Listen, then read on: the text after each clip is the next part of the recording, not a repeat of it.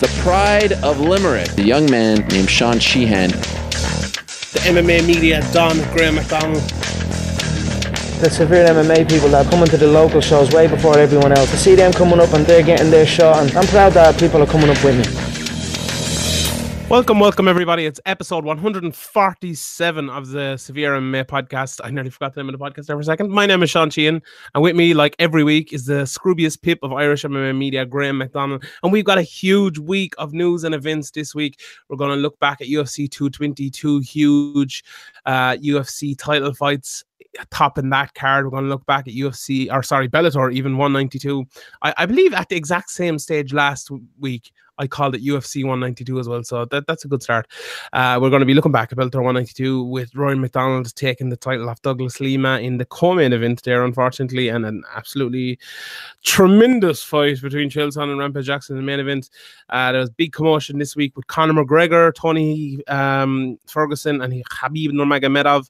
We're going to be talking about the lightweight belt situation. We're going to talk a little bit about John Jones's polygraph, and we're going to answer all your questions. If you want to get in touch with us, tweet at Severe MMA Pod. If you have questions for us throughout this podcast or throughout the week, get us there. Severe MMA Podcast at gmail.com. You can get me at Sean Sheehan Ba, and you can get Graham at Severe MMA.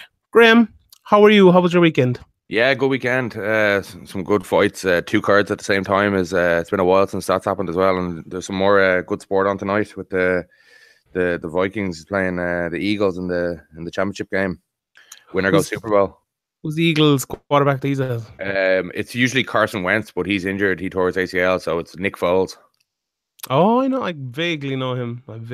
Where's Michael Vick these days? He retired, is he? Yeah, he's gone. Yeah, he's gone.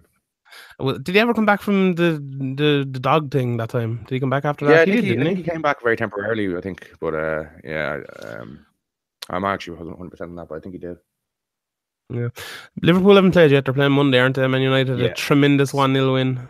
Yeah, apparently I didn't see it, but apparently it was dire. No shots in the first half. I actually haven't seen it, but I just was reading a little match report thing. Yeah, it was pretty bad. Yeah, but Martial again though, he's popping up important goals. Him and Lingard winning games for you. Mm-hmm. Lingard, Martial, and Alexis Sanchez are gonna cause absolute. Fellaini's back now as well, isn't he? Yeah. So yeah. He came on, actually played pretty well. So yeah, that's that anyway. Right, let's get into the MMA because there's so much fucking MMA talk this week that we're going to have to get straight into it. And let's get to UFC 220, where we mentioned it last week. It wasn't the best card in the world, but it was the 2 big fights on top of that card. And that's what we'll get to first. Stipe Miocic versus Francis Ngannou in the main event for the UFC heavyweight title. And it ended 50-44, 50-44, 50-44, all to the reigning champion Stipe Miocic. He took the decision over Francis Ngannou in it was really a mauling of a fight, wasn't it? Yeah, we were talking about it before with Ngannou. We didn't really know what he's going to be like in adversity, and if you can kind of take the explosion away from him by dragging him deep, then he didn't have an answer for it. He looked like he didn't expect to be on his back at all. He looked lost on his back. He was trying to use a lot of energy and a lot of, I think Rogan was talking about a lot of explosion to get up, but Stipe was ready for it, and it just became, the explosion just kind of waned as the fight went on. And although he did have some very dangerous moments in the first round where he kind of half clipped Stipe a couple of times, but seemed to put him in danger even at that. But he was swinging wildly with all his power, and even when he was landing in the first round, you could see that he wasn't going to be able to keep this up, and it was a bit too wild. And Stipe had a good game plan, like to push him up against the cage, keep him down, not really engage in the striking with him as much as possible. But even when I think it was it the third round, the end of the third round, or it was later in the fight, Ngannou kind of got a little bit of a second wind and landed a couple of punches, but he just didn't have the power in them anymore. But it's a guy who's young in his career, and I think we were saying that it might have been one of these situations where it's a little bit too early for him, but I'd say a lot of lessons to learn from there. Hopefully the beating he took won't affect him too much. I wouldn't want to see him make any kind of quick turnaround at all. Like, you want to give himself a bit of time here, but it was kind of a disappointing performance from Ngannou. Kind of the questions that were there kind of got answered, and they're kind of got answered negatively in his favor. So yeah, I think this fight is a tough one to do analysis on, to be honest. And I think the analysis here can't be black and white. It really, really can't. It can't be Stipe Miocic absolutely destroyed him, went from pillar to post, and beat this world-class fighter, and it can't be Francis Ngannou is green, he's no good, he'll be in 4 or 5 years if they met again, he'll be better off, he'd face Stipe. Now, both of those things are true but they're only true if you put them together. So Stipe was really, really, really good, and Francis is green. Both of those things are true, and I don't think, like, you if you're making the argument either way, I think that's wrong. To be honest, I think you have to make both arguments. You know, for me, I kind of go at the side that Stipe was really good, because I came into it, I was picking Francis Ngannou, and the reasons I picked him were really what he tried to do in the first round. He tried to come out and he tried to land big and he tried to knock him out. But what Stipe Miocic did was so good. The way he game planned, the way he used his experience, everything he did from the first second of that fight until the last second was brilliant. Was absolutely brilliant. So Stipe Miocic's game planning and his 25 minutes of excellence showcased, or not, showcased is the wrong word, showed up Francis Ngannou's greenness. So you have to put the two things together, I think. And I thought it was, like, looking at Stipe Miocic specifically, I thought it was an absolutely brilliant display from him, because people will come out here, and I guarantee you a good 90% of the analysis in this fight will be people talking about Stipe Miocic getting takedowns. Stipe Miocic won that fight in defeat. And if you go back and watch that fight, he was winning so many exchanges. Every time Stipe threw 3 and 4 shots, he was absolutely eating Francis up. Now, how many times did Francis catch him in the whole fight? I think he caught him once hard in the 5th. I think he caught him once hard in the 3rd, and he caught him maybe 3 or 4 times in the first round when he was when he was still alive, kind of, in the fight. Stipe caught him way more in the first round. He caught him the whole way through the fight, and like when it got to the 2nd, 3rd, and 4th, Stipe started implementing the game plan more. He started, Patrick was with me, he described it as like a bear that's wounded and you're just taking little bits out of him the whole time. That's what he was doing. It was so intelligent, but it all started on the feet. He beat him on the feet. His head movement was absolutely fantastic. Francis could not hit him clean. Everything he hit him with was kind of it was kind of a half a shot, and he still hurt him a couple of times, even with those half shots, especially with about 10 seconds left in the round. But really, the catalyst for that victory was done on the feet, and I truly believe that Stipe Miocic, and it was an absolutely fantastic display. I thought it was a very, very impressive display by Stipe. Yeah, it was. I think, though, part of the reason why he was successful on the feet was his movement and everything like that, but also the threat of the takedown kind of made Francis a bit more tentative.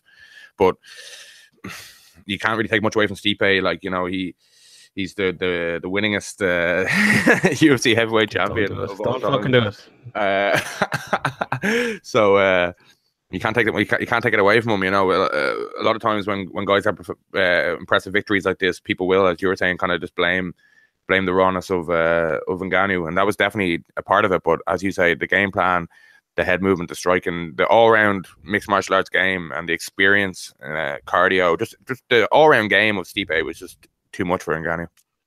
Yeah, like your point there about mixing it up with the takedown. Like, I thought Francis actually did a pretty good job in the first 3/4 of the first round to actually stop the takedowns, and he stopped them in kind of the way I thought, which was all strength, all power, taking away. He did a great job of getting the overhook, let Stipe get the underhook, because that's what he always wants in there, and then he got the wrist control on usually Stipe's left hand. And he did a great job turning out, using his power to turn out. Did a great job of doing that, I thought, early, and then was swinging on the feet. So, like, that's why I say this fight was won on the feet, because Francis did well to defend that. He did well to defend the takedowns. Even he got taken down once at one stage, he popped straight back up early in the fight. So, like, that was grand, Stipe having that game plan to take him down early, but that didn't really work you know, a lot. It worked, you know, some of the time early, but most of the time it didn't work early. Francis got out and he got into the striking, but Stipe was eating him up in the striking. You know, he was winning that battle.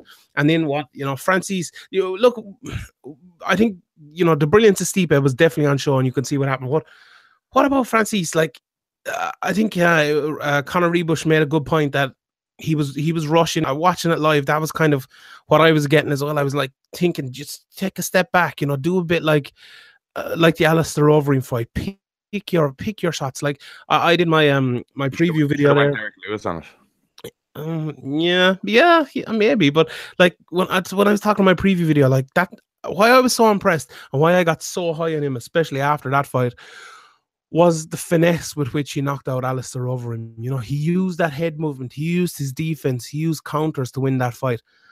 And all that finesse just kind of went out the window in this fight. You know, he was just running forward, throwing bombs from out of nowhere, not setting anything up, going kind of mad and trying to land those big shots without setting them up. He said afterwards that he didn't respect Stipe enough, or he underestimated him a little bit. You know, I think he actually might have done that. Now, even if he didn't, I think Stipe still would have beat him anyway. But what did you think of Francis's performance? It started off all right, as you were saying. It was a bit wild, but that's kind of part of what he does. When you're trying to knock people's heads off, you got to kind of throw full power. So it was kind of expected, but in a fight that, like, you kind of got to prepare to go 5 rounds against a champion like Stipe, and I don't think Ngannou did prepare to go 5 rounds. He was there to put him away early, and once that didn't happen, he was kind of out of ideas. Then, you know, he looked kind of fish out of water on the bottom. His back and his shoulders were just flat on the mat. His guard wasn't really there. Stipe was happy enough to hold him down against the cage, and I think Ngannou was happy enough to rest there nearly. Which isn't a great game plan when you're losing the rounds and you're already down. Like, the first round was the closest round, but I still think Stipe won it with the couple of takedowns and the better shots. But, well, maybe not the better. Yeah, well, it was close enough, and then a couple of takedowns and more strikes to Stipe. But from then on, it was much more Stipe, and I don't think Ngannou was prepared. He was more worried about what he was going to do, and he didn't seem to, maybe as he said and as you just said, he didn't respect Stipe's game enough. Yeah, like looking forward for Francis. Like, the cardio is definitely going to be an issue, and that, I think a lot of people think, oh, he's bad cardio, when maybe it's bad game planning. And, you know, if anyone goes out there and absolutely goes full force forward for 4 rounds and you're that size, it's not, you know, it's not going to work. You can't keep that up. You know, that's why, you know, Cain Velasquez was such a phenom, that he could keep doing that. People aren't like that. You know, maybe Clay Guida's like that at 145 pounds or 155 pounds or whatever. But even guys like that are rare doing that. Like, a man his size can't do it. Just can't keep that pace up. Yeah, you have to be in ridiculous shape. Even when Cain himself tried to implement his own game when he was kind of out of shape against Verdum, and he didn't have the energy to go through it, and he just completely gassed out and then got himself stuck in a stupid guillotine. And that's what happens. Like, when you get tired, you make bad decisions, and you can't play it. You can't play that game when you don't have the cardio. And Stipe's cardio was very good, in fairness to him. He kind of fought a Cainish game plan, and it's very hard to deal with that. Like, it's harder for big guys to get up off the ground as well. Little guys can just kind of create scrambles, and it's a bit easier. But when somebody like Stipe is on top of you, and he just wants to hold you down, and he's not really too worried about ground and pound, it's going to be very hard to get up, especially when you're tired. Yeah. So great game plan by Stipe, but it came down to the 2 game plans and the cardio, basically. I think obviously there's a lot of skill involved in what Stipe did, but the danger from Ngannou was kind of gone, bar that little flash, I think, in the 3rd round after the 1st round. So Stipe was kind of out of the woods once he got deep. Yeah, I thought Francis, I thought he did well when he was kind of on his knees and against the cage. Like, Rogan I think he was overplaying it a little bit, since Stipe was like riding him out, making him hold his weight. Like, Francis wasn't even trying to get up. He wasn't doing anything. He was literally just laying there for like maybe 3, you know, half of 3 rounds, kind of, or two rounds maybe. But I thought the biggest issue was when he was on his back. You know, Stipe Miocic passed through him like a curry through a fella with fucking 30 points in him. Like it was just absolutely another level. Like he looked absolutely awful straight away. Like Stipe didn't just pass his guard; he like passed over him and got like his legs over his head. He could have done an inverted triangle on him, like if he wanted. It was amateurish looking on the ground, to be honest. It looked really, really bad for Francis Ngannou, and he's a lot of work to do. I'm not sure about his trainers. Who's he training with? Train the UFC Institute. I think he needs to get to a big camp. He needs to get. I think TriStar would be perfect for him. Bring trainers in, or bring sparring partners in and stuff. You have all those guys there speak French and everything. I think it'd be a perfect fit for him. But one thing I wanted to ask you, and you can get back to the BJJ point if you want, but you often talk about it, like, obviously you've been there filming the Notorious documentary and stuff, being backstage at fights and stuff. Do you think that the event could have got to him a little bit? The big night is the first big title fight.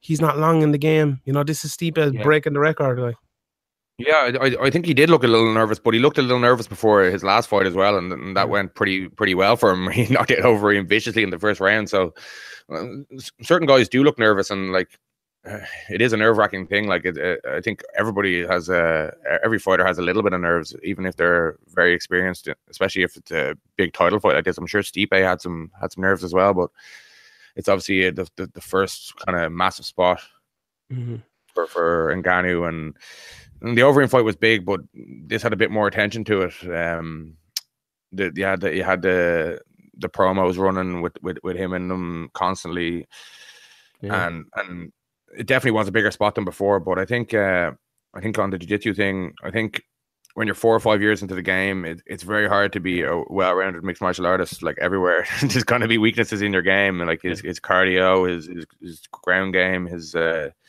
decision making, like that'll all get better with time. But he's 31, is he? 31? Yeah, 31. It isn't that old for a heavyweight. Like you look at the heavyweight division and historic successful heavyweights, that they kind of nearly get at their peak in mid-30s. So he still has time. He's young in the game as well, so he's a bit younger than his age suggests, MMA wise. I'm not sure about his camp, as you're saying. TriStar, I'm not sure if they have many heavyweights, but yeah, I'm sure they have contacts they can arrange for guys to come down. Don't know how many takers there'll be for sparring with Ngannou, but I'm sure they'll find someone. yeah, but, it's always it looks bad. His ground game looked really bad, but at least now he knows for sure that he has to go work on that. I'm sure he's been working on it a bit. Like he's obviously a bit more of a natural at the striking. He seems to have picked that up much quicker, and there is a lot going on the ground. And Stipe's been doing it a lot longer, and Stipe's a wrestler as well. Like Ngannou doesn't really have a background, so he's kind of coming in at a slight disadvantage even before the 4 or 5 years training. So yeah, I think he'll be back. I think there's definitely a blueprint to beat him now. I think people will be doing that, but he wasn't easy to take down. In the first round, he as you said, he got taken down for a second. He popped back up, landing some half shots, but they seem to be affecting Stipe. So it just shows how much power he has, and with a bit more composure and a bit more cardio and just some more work, even if it's not on the jiu-jitsu, maybe like Chuck Liddell type game plan, just make yourself really hard to take down. Exactly. And sprawl and brawl. Like there's a tendency, and people were saying it beforehand, to write Ngannou off now. Like people were, everyone coming in was saying he's all a hype train and stuff, and that's why I think that's bad to say that, because that's taking something away from Stipe. And like he's not all a hype train. Like he almost knocked Stipe out in the first round a couple of times. Like he could have won that fight. He ended up getting absolutely destroyed, mauled for 5 rounds, but he could have won that fight early still. Like Francis is so good at what he's good at. His deficiencies can be put to one side because it's such an overwhelming brilliance of what he's brilliant at. And like Stipe Miocic took that brilliant part of his game away, and he beat him where he was brilliant. And that's why I'm so impressed with Stipe. But you write Francis off at your pearl, as you said, 4 years as a pro. This guy is only going to improve all the time. What if he gets good off of his back? What if his takedown defense improves? and his composure. I think composure is the biggest thing because, as we said, like his takedown defense wasn't bad. Like his fence work was pretty good at the start, but he just was so uncomposed in his striking. He was just going for it too much. He blew himself out, and he was just finished. Like that, this fight was basically over by the second round, by 2 or 3 minutes into the second round. You know, he was just absolutely gassed and gone. But I still think there's a lot to be said for Francis Ngannou yet, and I still think he's one of the best pros. I'd be very surprised if Francis Ngannou never fought for a title again, or if he never was champion. I really do think he's still the future of that division. Especially in the heavyweight division, there isn't that much there. There isn't that much youth there as well. He's one of the younger guys at the top, so definitely. Speaking of that, like everybody loses in MMA. Like even Stipe got TKO'd by Stefan Struve in his first big main event. Like you can come back. It's not the end of the world. Obviously, there's recency bias and people like knee jerk reactions, but yeah. He just needs to work on a few things, and I'm sure he will. And maybe he'll stick with his camp. Maybe he'll change camp, but he'll definitely be changing. He'll be changing his routine and changing his training. I need to be sure of it. Yeah, like looking at, as you said there, that division is pretty light. Looking at this division, who is next for Stipe Miocic? Like you're looking at guys maybe he's already fought, maybe Verdum, or Overeem has lost a couple in a row now. But looking at Verdum's record, he's beaten Marcin Tybura and Walt Harris in his last two. Lost to Overeem before that. Mark Hunt is fighting Tybura soon coming up. He's coming off of a few losses as well. Kane, he just hasn't been fit. I think they can sell Kane. I think people remember Kane due to the Brock fight. They remember Kane due to the, I think like 9 million people or whatever it was watched this. I know he lost on Fox and Big Fox on the first ever Big Fox to Junior Dos Santos, but I think people remember his name due to that, and the Lesnar thing I think is the main reason. And casuals would remember his name. A lot of people like Lesnar. They were tuning in to see him win. A lot of people hate Lesnar, so they were happy for Kane to win. So I think he still has name value, even though he's been out for a long time and he hasn't looked the same in his recent fights when he has fought due to his big layoffs and not having the cardio that kind of made up his game, made him be able to implement his game so effectively. I think you need to get Kane another fight though before that. I don't think he can come straight back into a title fight after being off for so long. Yeah, you have to get him a warm up. You can get some like Bigfoot-esque fight where you just go in there and just beat a guy easily. You just kind of go through the camp, and I think you can give him a fight where he's not going to take too much damage. You can give him a relatively quick turnaround. Kane and quick give someone Volkov or something. Yeah, Kane and quick turnarounds though haven't really gone well together historically. Exactly, He's very injury prone. There's I remember some videos of him doing like leg squats in AKA, and it looked like he was about to blow out his whole fucking body. Yeah, that was really. So I don't know. I don't know if he's training that efficiently or that with a lot of technique in a lot of ways. Maybe that's part of his injury problems. But I think Kane is the fight, but it's just Kane isn't really in the position at the moment. As you say, he probably needs to win. Before we move on to the comment event, what did you think of Stipe dragging the belt basically out of Dana White's hands, giving it to his coach to put on him to put the belt around him? Did you see that afterwards? Weird, wasn't it? I don't know. Whatever. Yeah, he was in Ariel asked him about it in the press conference afterwards, and he basically said, he's my family, he's someone I respect and who respects me. And Ariel kind of asked him, do you not respect anyone? Does he not respect you? And he didn't really kind of answer it, but he was kind of saying, no, he fucking doesn't, and I don't. Like, and there's a bit of tension there. Stipe is pissed off all around it. Like, you can't blame fighters, I suppose, for getting pissed off with a lot of people picking their opponent, like, but it is natural. I think, like, I pick Francis, but no disrespect to Stipe. Like, Stipe is a great fighter. Like, and maybe that's something a guy like Stipe needs. If he's mad, maybe he'll fight a little bit better, and he needs to be mad at everyone maybe to do it, and maybe that helps him. Maybe after a couple of weeks that'll calm down again. So yeah, he probably should have been nice to Dana until Dana announced the bonuses, because he ended up not getting one. So maybe that was a bit of a bad move. Do you think he should have got one though? It wasn't exactly a great fight. I actually didn't see the Catter. No, I thought it was a good fight. Usually if there's a big kind of main event slugfest like that and back and forth a bit, like usually usually the kind of main event or the co-main event guys will be more likely to get the bonuses. But yeah, it wasn't like clear cut and it wasn't robbed of a bonus or anything. But maybe if he had been if he hadn't if he had been nicer, he might have to Dana. Who knows? That could just was speculation, but maybe he would be 50 grand richer if he had just played along a little while. In the co-main event, then Daniel Cormier retained his UFC light heavyweight disputed UFC silver title against Volkan Ozdemir with a second round TKO Ryan Nelson style. After a pretty, you should have counted the strikes like Ryan Nelson. Yeah. R.I.P. Kimbo. You're doing it wrong, Daniel. You're meant to shout out every punch you land. Yeah, what? Dude, that was actually brilliant. Yeah, Jesus, some of the people watched that fight actually, didn't they? Jesus, that was. It was like 10 million or something, wasn't it? Kimbo got into that. A lot of people probably won't even know what we're talking about. In when Kimbo Slice and Ryan Nelson were in the Ultimate Fighter house, Ryan Nelson, Ultimate Fighter 10, I think. Yeah, Ryan Nelson TKO'd him basically with tiny little punches from the crucifix. Literally, how many land? Like 80 punches or something, 40 or 50 or something. I can't even remember. Yeah. But like he wasn't even hitting him hard. Like Cormier was hitting Ozdemir pretty hard last night with the punches from the crucifix, but Ryan Nelson wasn't. But anyway, I digress.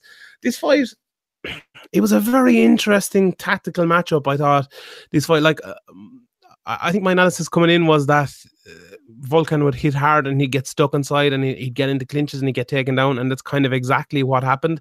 But I thought he did an absolutely phenomenal job initially of breaking away from those clinches. You know, the way Volkan fights, he's always going to get caught up inside.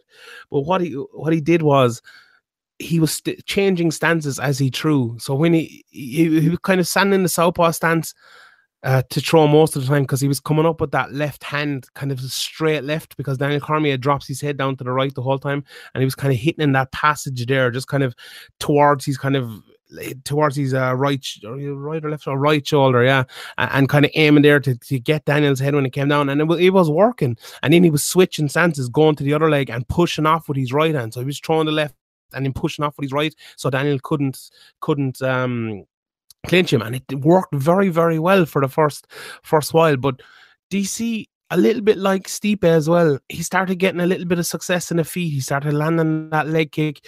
He was coming in with shots over the top, landing 3 or 4 shots. And DC, I think he is an underrated, violent fighter. I think DC is, because he takes a lot of shots to get in, especially like body shots and stuff. He kind of gives up the body a lot, the way he ducks his head down and gives up one side of his body and his legs and stuff. He does so much hand fighting and stays in the pocket and throws with you and will get into exchanges with strikers like that. Like, I think he's an underrated fighter, but I thought he did very, very well in those exchanges and stuff, even though Volkan was maybe landing the harder shots initially. But I think over maybe the first round, DC started landing more and more and more, and it was a very, very good first round, wasn't it? Yeah, it was. How did you score the first round actually? I don't know. Normally I would score it for Volkan, but I thought the fact that DC got him in a rear naked choke right at the end and was close to finishing the fight when the bell rang and took his back and everything, like, you have to score that. Like, that wasn't just a takedown. He passed and he was close to finishing him. Like, and I think, do you think he was close to finishing him, or do you think that it was just the time wasn't there? It was like a 5-second thing. So I think it was enough. Volkan kind of knew that he couldn't be. I think it was enough to sway it around, because DC had landed a few good shots as well late, coming up towards the last minute of that round on the feet. And like, I hate when people say, he gets a takedown and he robs around with that, but that wasn't just a takedown. Like, it was it was cross guard and really good. Yeah. So yeah, it was a close one, I suppose. It didn't really matter in the end. But DC's performance after that, once he got the takedown, he got one of the most beautiful takedowns ever. Run the pipe kind of takedown. How he got Volkan down, from Volkan changing those stances and pushing away, was he held him in. I think it was kind of it wasn't quite an underhook, but he kind of just held the arm, caught him in there for a second on the inside in the middle of the cage, and just basically went down on his knees and caught a single leg in the middle of the cage. And he had Volkan, under the knee, and he lifted up his leg. So Volkan was kind of stretching upwards, and then he dropped him straight down and then kicked his other leg out from under him. So it was like, it basically was like you're on a trampoline or something. You're going up, and then when you go down, imagine someone kicking your legs out from under you when you're going down on a trampoline. That's exactly what did, how we got him down to the ground. It was absolutely brilliant stuff from DC. And on the ground, I thought Ozdemir was actually not bad on the ground. He defended okay. But Cormier is just another level. You know, he said it in the press conference afterwards. He was just, you know, he knew he was on another level, and he knew once he got it to the ground, he could just beat him up. And you know, that crucifix especially, he didn't. You know, Ryan Nelson, when he did the crucifix, he basically got his leg and his knee on one side of him, and then he got his head and his arm on the other side of him, and then he beat him up with his other arm. But DC didn't do that. DC got his head and his arm at the top, all right, but with Volkan's other side, he actually got his leg on his arm. So he wasn't just blocking off the arm. You know, Volkan couldn't have, like, you know, tried to pull the leg out or anything, or tried to stretch his arm up underneath DC's legs, because DC had his shin right across Volkan's forearm, so he couldn't move that arm underneath it. And if you go back and watch that, Volkan kind of got it out at one stage, but DC got it back again. Like, the technique it takes to do that, when you, like, DC's not looking around his back, looking at where his leg is. Like, he's doing that all with feel and just practice over and over and over. And the way he got his shin across his arm to get that crucifix and to keep the crucifix, I thought was absolutely brilliant, and just shows how good DC was. But yeah, I'm rambling now anyway. Yeah, DC, like a lot of people maybe kind of, because John Jones is so fucking good, he's so good, that people think, Cormier's not that good. But if you see what he does to everybody else, like, even, okay, the Gustafsson fight was really close, but the way he just picked up Gustafsson in that fight and just dumped him, and the way he picked up Josh Barnett at heavyweight and dumped him, just, you know, he's just a highly skilled wrestler. Like, obviously you don't get on the Olympic team for no reason, and we hear a lot about these Olympians from different grappling, and maybe a lot of them don't translate over, and their wrestling is nowhere near as good in MMA as it was in freestyle wrestling. So it's not a given. But Daniel Cormier's game just seems to be perfect. His wrestling game just seems to be brilliant for MMA, and he knows how to implement it. And obviously having Kane and Rock, I don't know what's going on with Rockhold at the moment. He's training somewhere else, but Volkan's gym.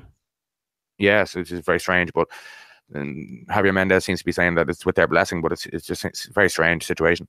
But he's been training with all these guys for years. He's been training with, I know Khabib is tiny compared to him, but Khabib knows a few things about wrestling as well. You know, there's a few very good wrestling minds there in the same gym, and they're obviously learning off each other. And they probably, that gym has the best MMA wrestling going as a gym. Like, so. Grappling and pressure and just relentlessness, like Khabib and Kane and Daniel Cormier are just relentless in their grappling, and that's the way. Like, that's the hardest type of fight to you're on your back constantly. You're constantly eating punches. You're constantly having to try and get back up. It's tiring. Like, you know, it's, even if you're in great shape and if you have that much pressure on you. Like, as you were saying, Cormier takes a good few shots to get inside, but he knows that when he does, it's just his world, and it's going to drain them, and it's worth eating them shots to get on the inside and initiate the dirty boxing and the grappling and wrestling from there. So, great game plan by Cormier. He wasn't, like, it was a rough enough start to the first round. He was eating some shots. The reach was a bit. Volkan was using his reach well. He was firing at weird angles, kind of. In between, I think you were saying in between stance changes, he was kind of like popping shots. It was a bit unorthodox, and it was something to work out. But Cormier was able to just push forward, and he's just on a different level to Ozdemir on the ground. Yeah, and I suppose looking after the fight, then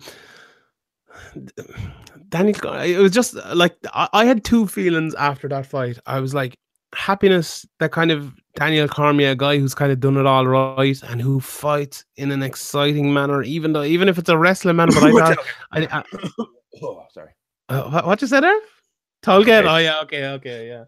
But but in general, a fellow who does it right, does it the right way, who's kind of a nice guy who hasn't taken the drugs twice and got caught for it, who is the best light heavyweight in the world, who can do it fairly. It was nice to see him getting the title and getting there. But then I had the top for me after that was John Jones.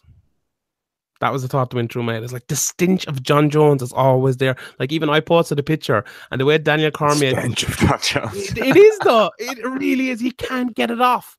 Do you ever go to a town? Like there's this town alongside me called Castlemahan. And you sell chickens, right? And every time when it's actually the factory's gone now, but when you used to be about a mile from Castlemahan and you could smell chickens. No, that's like John Jones with Daniel Cormier. You can't say Daniel Cormier without saying John Jones. Yeah, it's kind of like the Benson Henderson thing. When Benson Henderson said it really well about the Pettis Showtime kick, and he said it's like a stain on his soul. Yeah, I think Cormier is actually affected. Like it's bad. Like it hurts him deep down so much. The John Jones thing. And it's worse though. It's worse for Cormier because like at least Pettis did it fairly. Like you can say like if you beat me fair and square, you beat me, and you beat me a second time, you armbarred me, you beat me fair and square. But like this is a guy who's failing tests. Like Anthony Pettis, nice guy, he'd never failed a test. That's grand. Don't worry about it. yeah, but like it's so bad because he's really in such a shitty situation, DC, that we should be looking at him as the best light heavyweight in the world. We should be looking at him like that because John Jones is a cheat and he didn't do it fairly. He took PEDs. He did it twice. But John Jones beat him twice as well. And we know John Jones is a better fighter than him. Yeah. It's weird. It's a tough situation because like people obviously criticize Jones for all this stuff, and he's really made a mess of his career in a lot of ways, Jones, even though he's had a lot of success.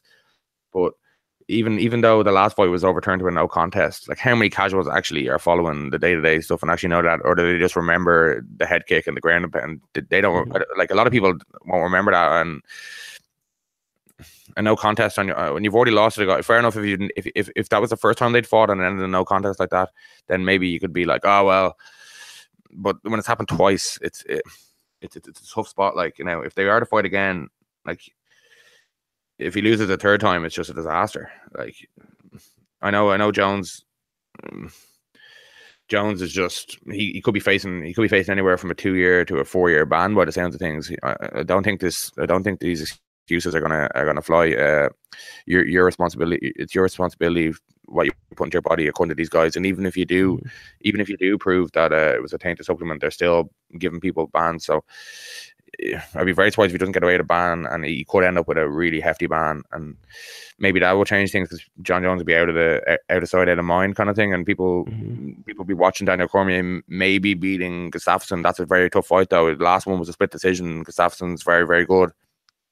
Guaranteed that he actually is the second best heavyweight or light heavyweight in the world, but I think he is, and I think the Jones thing is obviously just going to fuck him. Cormier's got this whole thing about second his whole career and all this stuff, and even when he has the belt, it's the same old story. It's just you got to kind of feel for the guy if you like him or you don't like him. You still got to feel for him. Yeah, the first thing he said was John Jones after he won the belt with Joe Rogan, like he did the last time. Joey Rogan. That's why that's why the stench of John Jones is there. Like he even off of him, it's coming out of his mouth. Like it's really bad. But like I agree, Alexander Gustafsson I think is the next fight. Like go back and watch that Gustafsson fight again. There's an argument for Gustafsson to win that fight against Daniel Cormier. That was a brilliant fight. At the time I kind of said, no, Daniel Cormier won that, and because there was a couple of close fights as well before that with Gustafsson and Jones and stuff. But then I went back and watched it. I was like, Jesus, I don't know.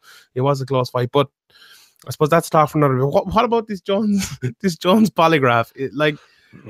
The first thing I thought was like, desperate times call for desperate measures. That was the first thought that went through my head. Yeah, I think it's like if you had real evidence that it was a tainted supplement, you probably wouldn't bother with all this polygraph stuff, because I don't know who gave him this polygraph test. Like, is somebody hired by his management, or I'm not really sure who gave this to him, but I've never done a polygraph. But if you look online, and there's a lot of there's a lot of techniques that you can use to manipulate it, and there's a reason why it doesn't stand up in court. Like, it's not seen as scientific evidence. It's beatable, and even if he didn't knowingly take it, it's going to be very hard to prove that. People aren't going to believe you because it's happened before, and you've used up your goodwill already. Mhm. Like people aren't gonna like maybe if I don't think the polygraph will fly with anybody, to be honest, but maybe people would be a little bit more sympathetic if it wasn't John Jones. But I didn't see much sympathy. I see people just laughing at that and saying, "Oh, you mustn't have much evidence if you're pulling this one." It was literally the worst thing he could have done because he became like a laughing stock, and I think any bit of sympathy that people might have had just kind of dwindle out there. And like I think the biggest argument I've seen people making is like John Jones got caught for Turinabol in a time where Turinabol would do absolutely nothing for him. It's like, you know, something you take out of competition I don't know what, 5 weeks before or something, and it'll help you. I don't know.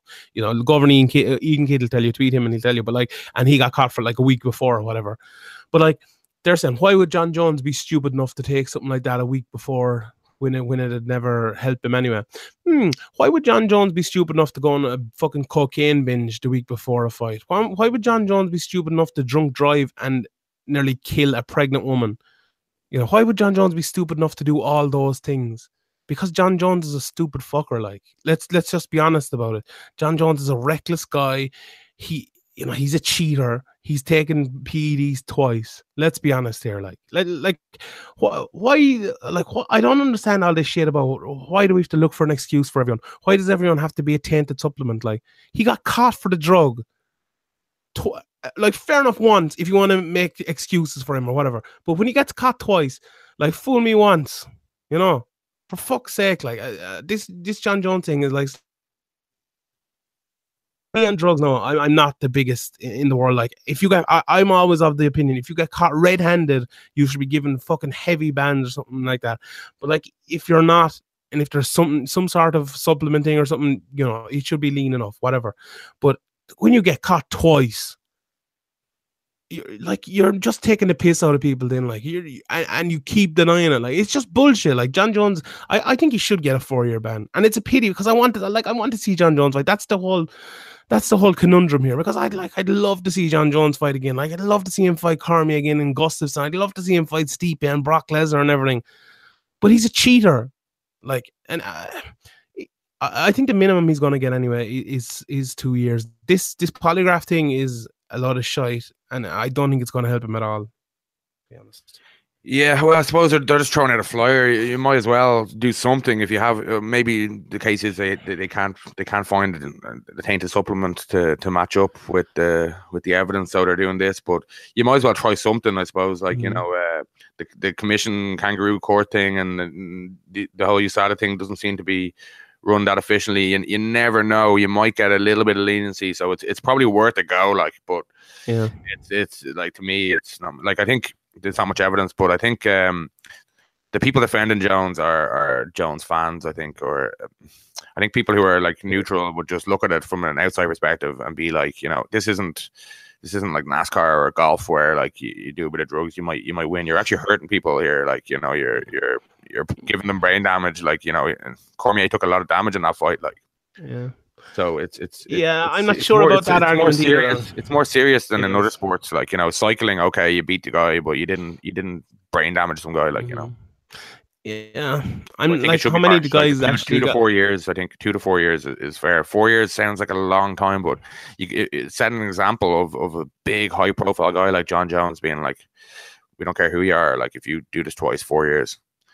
I think it probably won't happen like that because he's such a big star, but it should probably happen like that. I think the argument, and we don't have time to argue about it now, but like the whole it hurting people and stuff, like, yeah, I don't know about that. Like, my thing is, like, it's in the rules. That's the rules, and why are you breaking the rules? Like, fair enough if you want to change the rules or whatever, but that's the way it is at the moment. Like, you know, you can look at, you know what I mean? Like, you know, Nick, I know what you mean. Yeah, smokes a bit of weed, and everybody's like, he gets the same ban. It's like, or whatever. They try to ban him for life for 5 years, whatever. The ridiculous stuff going on, and like, you know, come on, like, he's not doing steroids, he's not doing EPO, he's not doing, like, he's smoking a bit of weed. Like, come on, relax. Like. Yeah. Yeah, and this week as situation, well, you know? actually, just to mention it, Cintini Calvillo has been flagged for weed in competition. You said, Stupid, like. and also as well, you mentioned there, like, there's been a lot of rumors about different guys like looking for fucking, supplements with turinabol, well, not turinabol, but other stuff in them. Like, I think a lot of people made that up, but like Francisco Rivera actually falsified documents this week, and I believe his 2-year ban was changed to a 4-year ban because he was caught. Like, I think he said he was in Mexico, but he actually was proven that he wasn't in Mexico, and he like made up bank statements and stuff. And it was like they just brought it to bankers like, this is not a real bank statement. Like, what the fuck are you talking about? And they gave him an extra 2 years. So yeah, I think USADA are maybe getting a little bit tougher on that, and there's no harm. But look, we'll be here all day if we keep talking about that anyway. Yeah. Gustafsson, Cormier next. Let's do it. Beautiful. Anything else on that undercard that we're talking about, or you want to mention? The Rob Font, Thomas Almeida fight. Big win for Rob Font. Almeida doesn't seem to be able to close these holes in his game. His defensive, his head movement, his defensive boxing is just not really there. It doesn't seem to be coming along. He's too easy to hit. He's in exciting fights, but he's taking a lot of damage, especially for a young guy. And I think one of the questions I saw somebody asking a question was, is he the prospect we thought he was? And I just don't think he is. I think he hasn't been able to make the improvements, and part of going from prospect to a proper full-on contender is closing small holes in your game and improving fight to fight, and I don't think he is. Yeah, I said it last week. I think the improvements are coming, but I think I might have been wrong. I don't know if the improvements are coming, and maybe that's a knee-jerk thing after he just happened. But it's happened a few times now, like, but Rob Font is a good fighter as well. You must think about that. Like Cody Garbrandt, he knocked him out. He's a good fighter. Maybe he should take some time off and just instead of getting into camps, he should just work on his game a bit for 6 to 9 months, get a fight in about 11, 12 months time. There's a lot of weight cutting and getting on weight and cardio stuff and all that when you're training for fights. So maybe a bit of time out to work on his game will be what he should do. Also, the damage, it's always good to Darren Elkins. No, it's always good to rest after you've taken a good bit of damage in your last few fights. That's true. What about the stand-up in that Abdul Razak Al Hassan? He got knocked out straight after stand-up, and everyone was tweeting, "Oh, no controversy this time." I was like, "What the fuck? Why are you not watching the same fight as me?" Just stood him up. I don't like stand-ups at all. Like unless it's like blatant that the guy is just not trying to. He's just trying to lay down on top of him and not do anything. Like even when people would call for takedowns when Chael would have a takedown and he'd be landing these tiny shots, but he's landing enough of these shots. Just like the ref would be like, "You got to do something," and he'd do it. Like even if they're not, he's slapping people on the ears. He's like not putting much into them, but he's making you work and he's hitting you and he's winning and he's implementing his game. Like I just don't like stand-ups unless it's just ridiculous and the guy's just clearly not trying to do anything. Like the Stipe one, like people might have been calling for a stand-up there, and then Ngannou fight maybe because they want to see Ngannou maybe have another crack at landing a big shot. But I don't think you let them work. Like let them work. If he can't get up from that position, then it's effective. Like Yeah, I agree. I totally agree. Like if it gets too much, fair enough. Like especially against the Finns, I think there's a lot of, you get maybe the over/under position sometimes, and you just get stuck there, and nobody's willing to move to get to 100% and to get you out of there. Fair enough. Then, or like if you're stuck, in the full guard and you can't move, you're postured up, you try the can opener and you can't get the guy to open his full guard and you're stuck, fair enough. But like in this fight, Sabah Homasi landed like 5-6 shots in maybe the 6 or 7 seconds before he stood him up. Like this referee, they were literally down on the ground, I'd say no more than 5 seconds when he was saying work. Like, what are you talking about? Let them work. Let them fight. I really hate when referees try to coach people. Like, yeah, once the ref starts saying you got to work as well, the other guy's going to try and slow it down and kind of tie you up and just play the game, and it's just bullshit. Like, yeah, it is. Big knockout as well for Islam Makhachev over Gleison Tibau. Yeah, Jesus. That was a nice knockout. Yeah, and it was actually a good knockout. He's been around a long time, but he looks a bit shop-worn now. He's had a lot of fights. He's been a lot of minutes in the octagon as well. He's been through a lot of decisions, and I think he just looks shop worn, and his chin's not what it used to be either. But by the looks of things, yeah, right. We've so much to get. We'll get to next week's UFC card first here for a second, and just just quickly on this day, it's not a great card. We've Bobby Green against Harry Koch there. Mirsad Bektic is back. Yeah, got it for the Pepe, not a bad fight. And Nico Price is on that as well. Justine Keech, Vin Picel, Gregor Gillespie's back. Dennis Bermudez and Andre Fili, pretty good main event. But the main event, Jacare Souza against Derek Brunson. I kind of forgotten, you mentioned me before the podcast. They fought before and then a quick knockout for Derek Brunson, for Jacare Souza, sorry. Derek Brunson's in pretty good order recently, isn't he? His only recent losses are to a close decision to Anderson Silva, and he got TKO'd by Robert Whittaker, who obviously is looking fantastic these days. And then you got to go back to 2014 when he lost to Yoel Romero for his last loss before that. Mm-hmm. So he's been on a streak. Like, he's not fighting the best guys. He fought Lorenz Larkin, beat him by decision. Ed Herman, he put him away. Sam Alvey, he put him away. Rowan Canero, he put him away. Uriah Hall, he put him away. And then most recently, Daniel Kelly and Lyoto Machida, he TKO'd both of them in the first round. So maybe the very upper echelon guys are too far from him, and maybe Jacare is still there. Jacare is, 38, 39, 40 now. He's getting on. Is he that old? Jesus, yeah. Check that. He's been around forever, though. I like it's hard to know with Jacare as well, because he 38. He's a guy who hasn't fought that much over the last couple of years. Like he's what is he, maybe like three or four fights in the last 3 years or so.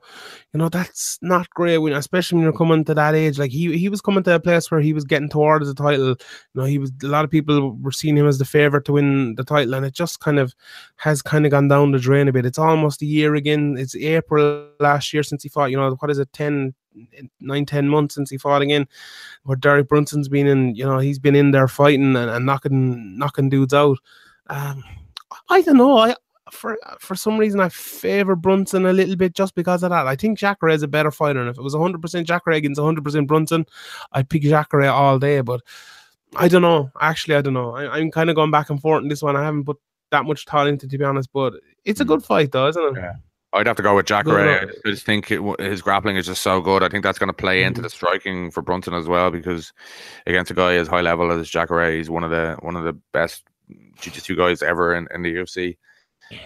Currently one of the best. So he's 38, but he's only lost to really top guys as well. He's only lost to people like Whittaker and Yoel Romero and Luke Rockhold and people like that. So he beat Chris Camozzi 18 times as well, which is and actually, while we're at the middleweight division, I think was it in the last week? I think it was, where it was announced that Robert Whittaker was out of his fight, and Luke Rockhold against Yoel Romero's in. And Dana White said last night that it's a staph infection in the stomach, and that it's kind of gone into his organs and stuff. So he's going to be out for a while, I think. So it's a pretty serious thing. I think staph is very serious. Like, you've seen some horror pictures of holes in people's bodies due to staph. It's nasty. It's draining, and you need to be on antibiotics. So you're just tired and you're fucked. Basically, it's a really like Kevin Lee had it on his chest, a minor version of it, but it sounds like Robert Whittaker's is much worse than that. So yeah, that's nasty. And it apparently happens from just dirty mats and stuff like that. But I think in order to get as bad as it sounds like Whittaker, he must have neglected it for a while, and that sounds very really nasty. But he should make a full recovery and all that. But it's unfortunate for him. Like, it was a big spot. He was getting the belt. He was been given the he's already belt. He's the full champion now, and now there's an interim belt between Luke Rockhold and Yoel Romero. Yeah. Sure, they should make a second 185 belt like they did it with lightweight. No, we'll get to that in a second. But yeah, it's mad. Like, this is in Australia, and this card was basically made for Robert Whittaker, kind of a homecoming. And now it's Luke Rockhold against Yoel Romero. And in fairness, Luke Rockhold has fought in Australia before, and maybe he's not a bad guy to bring in there to fight. Well, they're bringing in Yoel actually, but it's a great fight, but it just feels out of place and weird. And this division, which people were giving out about for ages, about Bisping and GSP then coming in, and they were saying Robert Whittaker and Luke Rockhold were going to revolutionize. Well, maybe not revolutionize, but bring that division forward. And then this happens. It's just kind of one step back, one step forward, two steps back even, and. Yeah, it is a bit weird, but it should be a good fight, and that's all I care about, because belts are only fairy tales anyway, so it doesn't matter. Yeah, at least it has some kind of interest for that region because the winner is going to be facing Robert Whittaker, so it kind of adds a little bit to it, I suppose. Yeah. Right, let's get to Bellator 192, which went down in the fabulous Forum in Los Angeles, I believe, at the weekend. We obviously went to Des Moines, Iowa, to Dave and Buster's and watched this in the bar together with some hot wings and beers. It was great, wasn't it? The flight over was lovely. Yeah. It was lovely, yeah. So. Whipped out the private Concorde, over we went. Mm-hmm. Yeah, it was great. Yeah, great. Flew out from Shannon and all. Graham picked me up. He came down from Dublin. We just flew back in time for the co-main and main event in the UFC. I thought it was really fun. But before we get to the big fight, which was Lima against Rory, Michael Chandler came in, got a pretty impressive win over a pretty outmatched guy, to be honest. Aaron Pico, body shot knockout over an 5-fight Explode FC veteran, which should tell you all you need to know about that guy. He had 16 fights, or he had 15. Yeah, he looked fucking awful. I know, but you can't be giving it one-on-one guys. You have to give him. Yeah, it's fair enough. But still, he looked like a guy you'd feed to CM Punk. He looked that bad, like. He'd absolutely kick the living snot out of CM Punk. Do you think so? He looked fucking awful. Like Pico just went in and just fucking mauled. Even though he's 145 pounds, I'd have him as a big favorite over CM Punk. Make that fight. Shane Crutchin, I think he's managed to win. He's managed to win 12 fights. I don't think CM Punk could fight for 100 years and manage to win 12 fights. Do you not think so? I think Dana White said yesterday actually that CM Punk is coming back. He's giving him another fight, so we'll see. I'm looking forward to it. I want to see CM Punk. The Royal Rumble is coming up next week as well, so hopefully he'll be in that. I'd love to see that. But yeah, what did you think? What did you think of Pico anyway? That was a beautiful left hook knockout, despite the fella being a shit, basically. Yeah, well, yeah, he did what he was meant to do. He added to the highlight. Really, he's building up the hype. He's put the debut loss KO behind him. So yeah, I think people are back on the hype train. So it's job done for Pico and Bellator, and I think they'll probably give him another experienced guy who isn't great in the next fight. Probably do that for a while until he's like 5-6-1, and maybe give him a step up then. Mm-hmm. Yeah, 100%. Yeah, it's as you said, it's difficult to know the transition.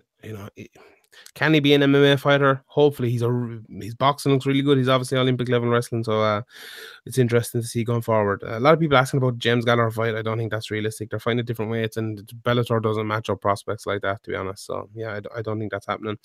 And as we said with Chandler, pretty good again, and hopefully was that 145 or was that 155? I think it was 155. Was it? I don't have it up. Wasn't here now. I don't. 145, but maybe not. Maybe I might be wrong. Yeah, but. Someone can look it up and tell us, I'm sure. Chael versus Rampage. This kind of weird fight that went exactly kind of like we predicted. Chael getting a few takedowns. Chael's stand-up, I mentioned it last week, and he said it himself afterwards. It's underrated. His boxing is not bad. You've said it before as well, I know, but lots of people kind of just write Chael off as he's just a wrestler and nothing else. His boxing isn't bad. Yeah, no, it isn't. He has a few sneaky punches, and his left hand is dangerous, and he's not afraid to throw. Like, a lot of guys who are really dominant wrestlers, they don't really mess around on the feet. But Chael's willing to kind of work his way in there and keep you guessing before getting the takedown. And like Rampage, he just came in overweight and fat, and just I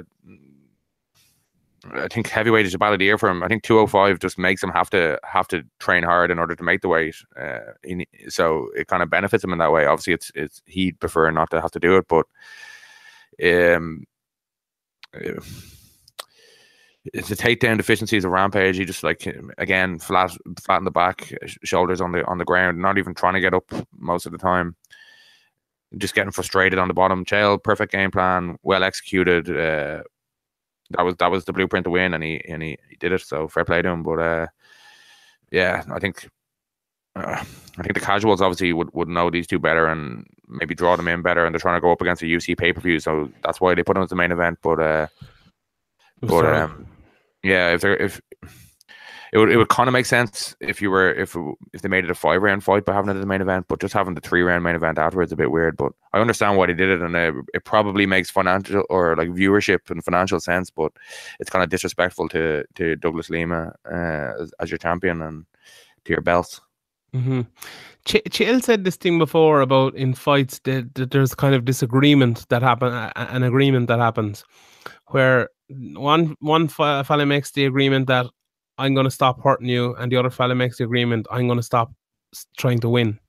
And I think that kind of happened in this fight. I think Rampage was just like, I'm not going to win. And Chael was like, I'm not going to hurt you, but I'm going to still win. You know, I just think that happened. Like when this fight was happening, and I watched the first 2 rounds, and then the Francis Ngannou fight against Stipe Miocic came on. So I switched back and I watched the last round this morning. And there was a stage where they were leaning against the fence. And I was like, neither of these guys wants to be here. You know, they really don't. These guys are both fighting just to keep doing what they've been doing for ages, for the money, for the spotlight. You know, Chelsea's podcast is still going. You know, he wants to get people listening to that. You know, he wants to get on the mic. He wants to, you know, he's a competitor, but like it just doesn't seem to fire. Like it seemed like a pro wrestling match. They were just, I don't know, it just had a weird feeling on it, that fight. It just didn't seem like it wasn't a high level fight. It was a bad fight. It was very average, as you said. Quinton Rampage Jackson is not the fighter he used to be, this dangerous knockout artist. Back when MMA was a different sport, basically, you know, ever since people are getting really well rounded and people can take him down, he has been, you know, he's been totally out of the game, basically. But yeah, it was a bad fight, and the main event, it left probably a sour taste in people's mouths if they were watching it and weren't watching the UFC as well. But maybe the fact that the UFC was on and people were switching between it, that kind of saved them a bit, because the McDonald's and Lima fight was actually on in the middle of UFC fights, or during a Qatar fight that nobody gave a fuck about. So that kind of helped them a little bit, I think. I think they're definitely not as hungry as they used to be, but it's hard to be when you're 45, 50 fights deep into a career. Like, I think Rampage's 50th fight and Chael's 45th fight. Mm-hmm. Yeah, you're trying to make the most money you can before you get out of there, and I think they know that. I think Bellator just want to use these guys to get viewers in so they can promote other guys like Roy McDonald and Lima, and then like Chandler and Pico and people like this. So I think everybody kind of knows where they stand. Like Chael, like he's a strange one, Chael, because he's just imagine if he won the tournament. Imagine if he won the heavyweight tournament.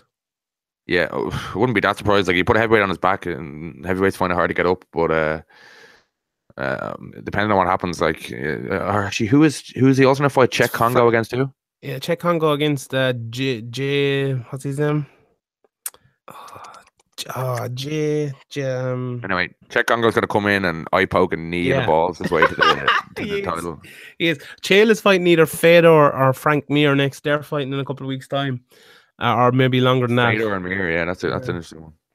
I think Fedor will probably win that. Maybe Frank Mir has looked badly out of shape and stuff over the last while, and I think Rampage or Chael could beat Fedor. I really want to see that fight. I want to see that fight for ages. That's a good fight, because like, okay, Chael's a light heavyweight, but Fedor is not a genuine heavyweight. Like, Fedor's kind of a fat light heavyweight, you know, that probably should have been getting down to 205 and maybe even a little bit lower. You know, he's just not a huge guy, like, and I think that's a pretty good fight, and it should be fun, and looking forward to that. But yeah, what about Rory McDonald versus Douglas Lima? This wasn't a particularly exciting fight, but it was extremely intense, and it was high level, and it had everything you kind of want in a championship fight, while maybe not being clear, or he kind of was nicking it the whole way through. Did you think the same? Yeah, I thought it was actually a really good fight. I really enjoyed it. It was. I thought it was Rory. Yeah, I thought Rory 4-1. But yeah, the same. Yeah, there was a couple of very close rounds in there. Like, if somebody had a 48-47 Rory, or even the other way, you could probably make an argument for it. As you were saying, it was kind of two cards going on at the same time, so it was kind of hard to fully watch and score all these rounds as they were happening. But probably have to go back and watch it to make a definitive scorecard. But I thought Rory, there wasn't much doubt in my mind when they were going to read the decision that Rory was going to win. But the leg, the shin, Rory's shin was messed up bad, and like there was a point in the fight where I think it was the third round where he came out desperate for a takedown because of the leg. It must have been, and he got reversed and mounted, and he ate a bit of damage there, like, and I think his nose was a bit busted up then, and it looked like it could be turning against him. It looked like maybe, but you kind of know deep down that Rory's just hard as nails, and that he loves this shit, even if he's getting pummeled in the face. He's enjoying himself because he's just a freak. He's just a weirdo, and and he did really well to overcome that leg injury, because like he had to change up his game plan. I don't think he was planning on being so wrestle heavy. Yeah. But he had to change it up, and his experience showed. But Douglas Lima put up a really good performance as well. Like everybody knows how good Rory McDonald is. I think a lot of people maybe didn't. A lot of casuals, a lot of people maybe even haven't heard of Douglas Lima, but he's really putting it together recently. He's a champion for a reason, and he put on a 5-round war there. That was like okay, I had Rory winning pretty comfortably in the end on the scorecards, but as I said, them rounds were close, and a couple of little things here or there, maybe one more stuff takedown in the 4th round when Rory got on top, and it would have been a different story. So fair play to Douglas Lima as well. But yeah, Rory McDonald finally got his quote world title. Oh, well, when he's a win over Tyron Woodley, I think it's fair enough to call him the world champion. You know, this I think that's an argument you can make. I said it before, and there's no point changing now. But like, I think, well, a world champion. This was kind the of world champion. Maybe. Like he's lost a couple of times since then, since the Woodley win. He has, yeah, but like he lost to Wonderboy Thompson, and so did Woodley, kind of, didn't he? You know, he drew with him in the first round. The first one I thought Thompson won, and then the second one I thought Woodley won. I think. I think it was the other way around, wasn't it? Or maybe it's a draw. I can't remember actually. I'd have to. I think the first one was a draw, and the second one was Wonderboy. I think. I thought, my scores are probably on MMA decisions, but they're so boring anyway. I can't remember. Yeah. But yeah, you made a great point there about Rory going for that takedown and getting mount and stuff, and it was really I tweeted at the time, it was desperation stuff. He had to, because he was injured. But the round after that, then I believe it was the 5th round, he needed it again, and he got it. You know, he got on top, and it was an absolutely huge takedown, and it really did, like, the fight was, you know, it was 50-50 at that stage. You didn't know was it even, or, you know, Lima might have been edging ahead. And I think Rory actually on my card won the 5th round 10-8. He did an awful lot of damage. He stayed on top and did very well. But it's after I was kind of thinking, look at Daniel Cormier, and I said earlier about the stench of John Jones off of him. Like Rory was minutes away from winning a UFC title, and it was injury that took him out of it. You know, his nose was absolutely bursted, and it was like falling off the edge of a cliff. I remember saying it at the time on the podcast. He couldn't go anymore. It was injury. His face got so badly injured that he kind of collapsed, and he lost because of that. And he was facing a similar thing here. Like one of his wheels was gone. Like his leg was absolutely destroyed. He could barely walk on it, and he got through that. You know, he exercised those demons, and he got through it, and he won this belt. Now, you know, you can argue, fair enough, you know, it's a Bellator belt and all that, but I'm sure Rory McDonald is very, very happy with it, and happy to have exercised those demons against, as you said, a legit guy like Lima. And it's, you know, looking at Daniel Cormier, it's a pity he can't do the same, and maybe he has a little bit, but, you know, Rory kind of definitely did as well last night, and it was good to see, because I think he's one of the good guys as well, and he's a very, very underrated fighter, really good technical fighter, well-rounded guy, and it's kind of nice to see someone like that who, you know, we were talking about it last week, in the shadow of GSP for a long time, and people talking about him being the next big thing, and it never kind of materialized. But I think maybe this is the start of it now. Scott Coker says he's taking him to Canada with his next fight as well, and hopefully he'll be the main event in that one. So yeah, any final thoughts on that one? Yeah, I think it's deserved for Rory to finally get there, and to the top, even if it is in Bellator. It was, as we said, it was against it was one of their better divisions, and it was against a really tough guy. I think it's good for Bellator as well. I think it's important that they have somebody like Rory McDonald winning. It's okay if Douglas Lima beats Rory McDonald, he gets a bit of a shine off that, but I don't think he'd be as popular as Rory McDonald, especially with the Canadian market being very loyal as well, fan base, and I think it opens up big fights for Bellator in Canada with Rory in the main event. Do you know what I want to see?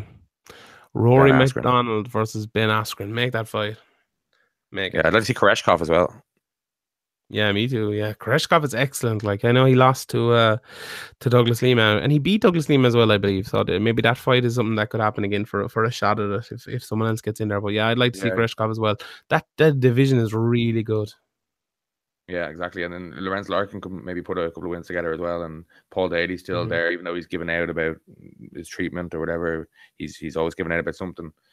So yeah, they have a pretty stacked, probably their most stacked division. MVP as well. Make that fight happen. MVP against Rory. I'd like to see that a lot. Next or is he boxing. Scott Coker said he'd be back April or May. Hurry up. He's and he also you want to hurry up. Yeah, Scott Coker also said he's working on a TV deal for the UK and Ireland. So I'm looking forward to that in 2040. You know, that's going to be great. So we can watch that.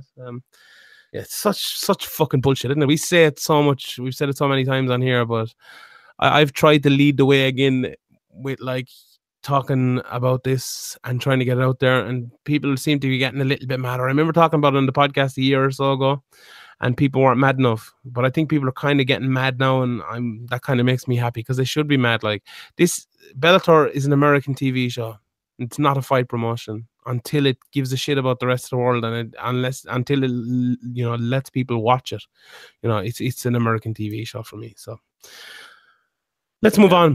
People are always on. Like we always talk about this. People are always on. How can we watch this? How can we watch this? Yeah, always. It's ridiculous. It actually is ridiculous. But we've talked about it so many times that we're just repeating ourselves. Yeah.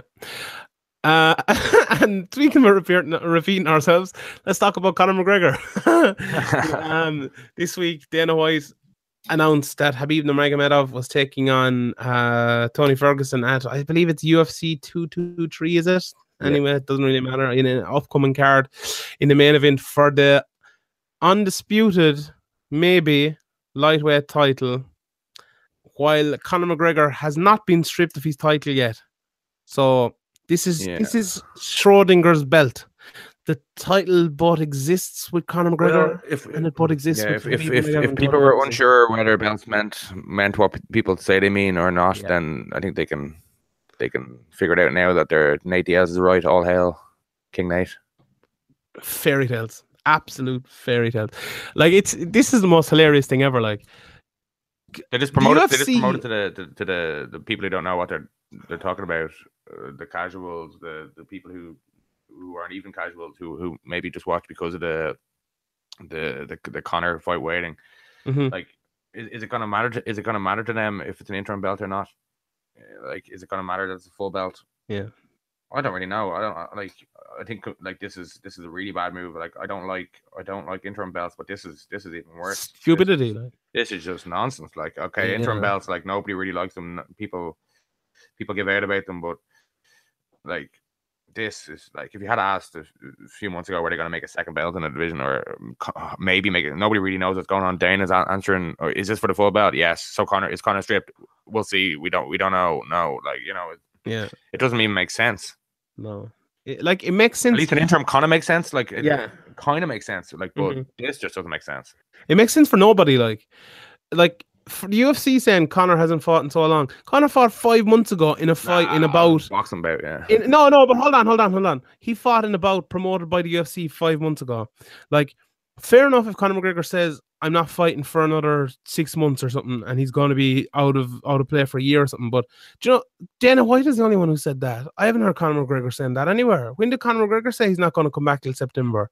Like, people take Dana White's word to like as gospel too much in these things, and everyone is saying that. Like, Conor McGregor is saying he's not coming back until September. He's never said that. Yeah, like I think it's weird, and the fact as well. Like, okay, that's one thing. Conor McGregor fought 5 months ago. Conor McGregor could say, "I'm going to fight International Fight Week," which is what 3.5, 4 months away, or whatever, or earlier than that, even whatever. I'm going to fight the winner of that here. He's a set date. He's coming back. Why would you strip him of the title then when he's a date set, right? Fair enough. That's for him. That's for the UFC. They're going to obviously make more money off of that. And if you're Khabib and Tony, why in the name of God would you want Conor McGregor stripped? Why? Because why would anybody involved want him stripped? Why would Dana, Endeavor, Conor? Why would Khabib, Tony? Why would any of the coaches involved? Everybody's going to, like, everybody who's making money on this, the coaches are making, 10-20%. They should want Conor to still have the belt, just because it is a prop and it does work. Like there's a reason why they have these belts and they bring in interim belts, because they must think that it works. Like they must think that, okay, if we have a belt in the promo, the casuals or these people who dip in and out are more interested. But it's not just that. Like, if you're Habib and Tony, you're losing your golden ticket to a Conor McGregor fight. Like he might, there's no guarantee that he's going to fight you. Fair enough. But like you losing anyhow. If Conor McGregor's stripped, why would he fight Habib Nurmagomedov or Tony Ferguson? They're not a draw. Like the only reason are connected to him is because he has that belt. And if he doesn't have that belt, he's going to go away and fight GSP, or he's going to go away and fight Manny Pacquiao or someone else. And that's the only reason. Like you never see Max Holloway connected to McGregor now, do you? Ever? Because he doesn't have that belt anymore, because he got stripped of that belt. I bet you Max Holloway would love to fight Conor McGregor. He'd love to be connected to him in some way. You know, it makes absolutely no sense. And someone was saying to me then as well, Habib doesn't care about his legacy, or Habib only cares about his legacy. He doesn't care about money. Well, tell me this: what would beating Conor McGregor do for your legacy? If it's bullshit, like, but if that was true, what's a bigger win, Tony Ferguson or Conor McGregor for your legacy? What's a bigger win? Obviously, Conor McGregor. Like Conor McGregor is the biggest win you can have in the sport. Yeah. Like Nate Diaz is now like everybody knows who he is because he beat Conor. Yeah, I like. There's this. It's people try to look at MMA as if it's like NFL or something, or some sport that's down the line. Like the MMA is not like that. MMA is prize fighting, and it's run by the UFC with an iron fist. You know, it's really like people not getting this after so many years. Maybe people who have been watching it for years get it and stuff. But like this is to make big events, to make lots of money. But Tony Ferguson and Habib Nurmagomedov should want to make that big money. They should want to fight Conor McGregor to make that big money. They should want to fight Conor McGregor because he's a champion. He knocked out Eddie Alvarez. He was the featherweight champion. He's a great fighter. He's after fighting Floyd Mayweather in boxing. He's a revolutionary guy in the sport. They should want to fight him anyway for that. And like, I just like, why would you give up your hold on that fight? Why would you want to do that? It just makes no sense for me. And for the UFC as well, Dana White is shivering in his boots here because he's totally afraid. He's afraid McGregor will never fight again. And when he, this thing about stripping it of the belt, it was trying to entice him back to fight again. And when it didn't work, he's now kind of pulling out of it because he doesn't want to, he didn't want to McGregor away. He didn't want to flat out say he was taking his belt away, probably because he didn't want to piss off Conor. Yeah, that's what I took from it anyway. Yeah, it's so weird. Like after all that, though, like this, I really don't care about this. Conor's paid so well though as well. Like, yeah, he is. He's just saying nothing. Well, he's just sitting there saying nothing. And when he comes back, he knows it's going to be absolutely huge. He knows Dana doesn't. He knows how the game works. He knows Dana and Endeavor don't want to strip him of the belt. Mm-hmm. So he's in negotiations with them. Dana's probably, I don't know how negotiations are going, but Dana's probably trying to put a bit of pressure on him. But Conor knows that's what's happening. Like you see. It worked with other fighters. Dana will put pressure on them, saying, "Oh, if you don't take this fight, then I'll give it to somebody else." Like the Eddie Alvarez fight, even though Eddie should have known that he's a champion. Conor's been talking about dual weight championships for years, and like Dana's just sitting back laughing, being like, "Yeah, Eddie." And like the belt is only a pawn. The belt is literally only a pawn in all of this. Like this is all a negotiation tactic by Dana White and by Conor McGregor. And like the belt is a pawn in it. Habib Nurmagomedov is a pawn in it. Tony Ferguson's a pawn in it. They're all just pawns in it. Like you could feel sorry for them a little bit, but like people are eating it up as well. Like they're eating up these wolf tickets. They really are. Like this belt stuff doesn't matter a shit. It's the big events that they want to put on. It's weird. I like, and funny that everybody thinks the Diaz brothers are really stupid, but the wolf ticket thing from Nick Diaz is genius, describes it brilliantly, and the props belts is fairy tale stuff is brilliant. Is it like people think because they might speak slowly and talk like stoners and what and fuck this and all that stuff, but if you actually listen to what they're saying when they're actually making a proper point, a lot of it is actually pretty intelligent. Yeah. And that shows a good understanding of how the business works. Like they understand they're private contractors and it's prize fighting, and that you make the money. Like Nate Diaz made a lot of money because he waited before the second fight. He waited to agree to deal. He said Conor didn't turn up to the press conference, got pulled from the fight. they were like, "We'll give you another fight," and Nate's like, "I'm not fighting." And he said at the press conference in front of everybody, "I'm not fighting anybody but Conor. Like, I'll go back to Cabo. Like, see you later." 100%. And I think there's an interesting perspective as well, because for the last 10 minutes or whatever we've been discussing this, we've been looking at this from Conor McGregor's perspective, from Dana White, from Khabib Nurmagomedov, from Tony Ferguson, and how maybe they are thinking about it and how they should be thinking about it. But people listening to this podcast shouldn't be looking at it from that perspective. They should be looking at it from a fan's perspective. And that's how I try to look at it most of the time, unless we're discussing it like we just have there. Like, for me, Khabib Nurmagomedov versus Tony Ferguson is a great fight, and I want to see that fight. That's a brilliant fight. I don't care about the brilliant fight. I think I think Tony's gonna get eaten alive. Yeah, I do as well. But I still want to see it. I still think it's a good fight. Tony's dangerous off his back. But yeah. Tony could triangle him. I could see that happening. Tony could catch him coming in. Tony's a dangerous guy. Tony's good wrestling as well. Maybe I don't think he will stop it, but maybe he could. And he could eat him up on the feet. I do think Khabib would destroy. Yeah, Khabib is always vulnerable on the feet early, especially. But I think I don't think Tony's that big hitter that can just put you away at one shot. I think that's what's going to beat Khabib. But yeah, Khabib does have deficiencies in his game that a proper game plan, well executed by Tony, can possibly get it done. But I don't think it's as close as a lot of people make it out. I've seen a lot of people picking Tony and Anthony Niall McGrath. I know I've seen a lot of people picking Tony.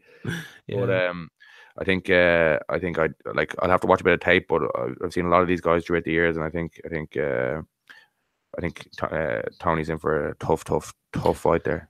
Yeah, I agree with that. But my kind of point is, if you want to see that fight, you should want to see it no matter whether it's an interim belt or no belt or the full belt. That, your perspective shouldn't be swayed by a letter before the C or no C. What difference does that make? Like Carlos Condit versus Matt Brown, if that's over 5 rounds. Dustin Poirier over Justin Gaethje, if there's no belts on the line for them.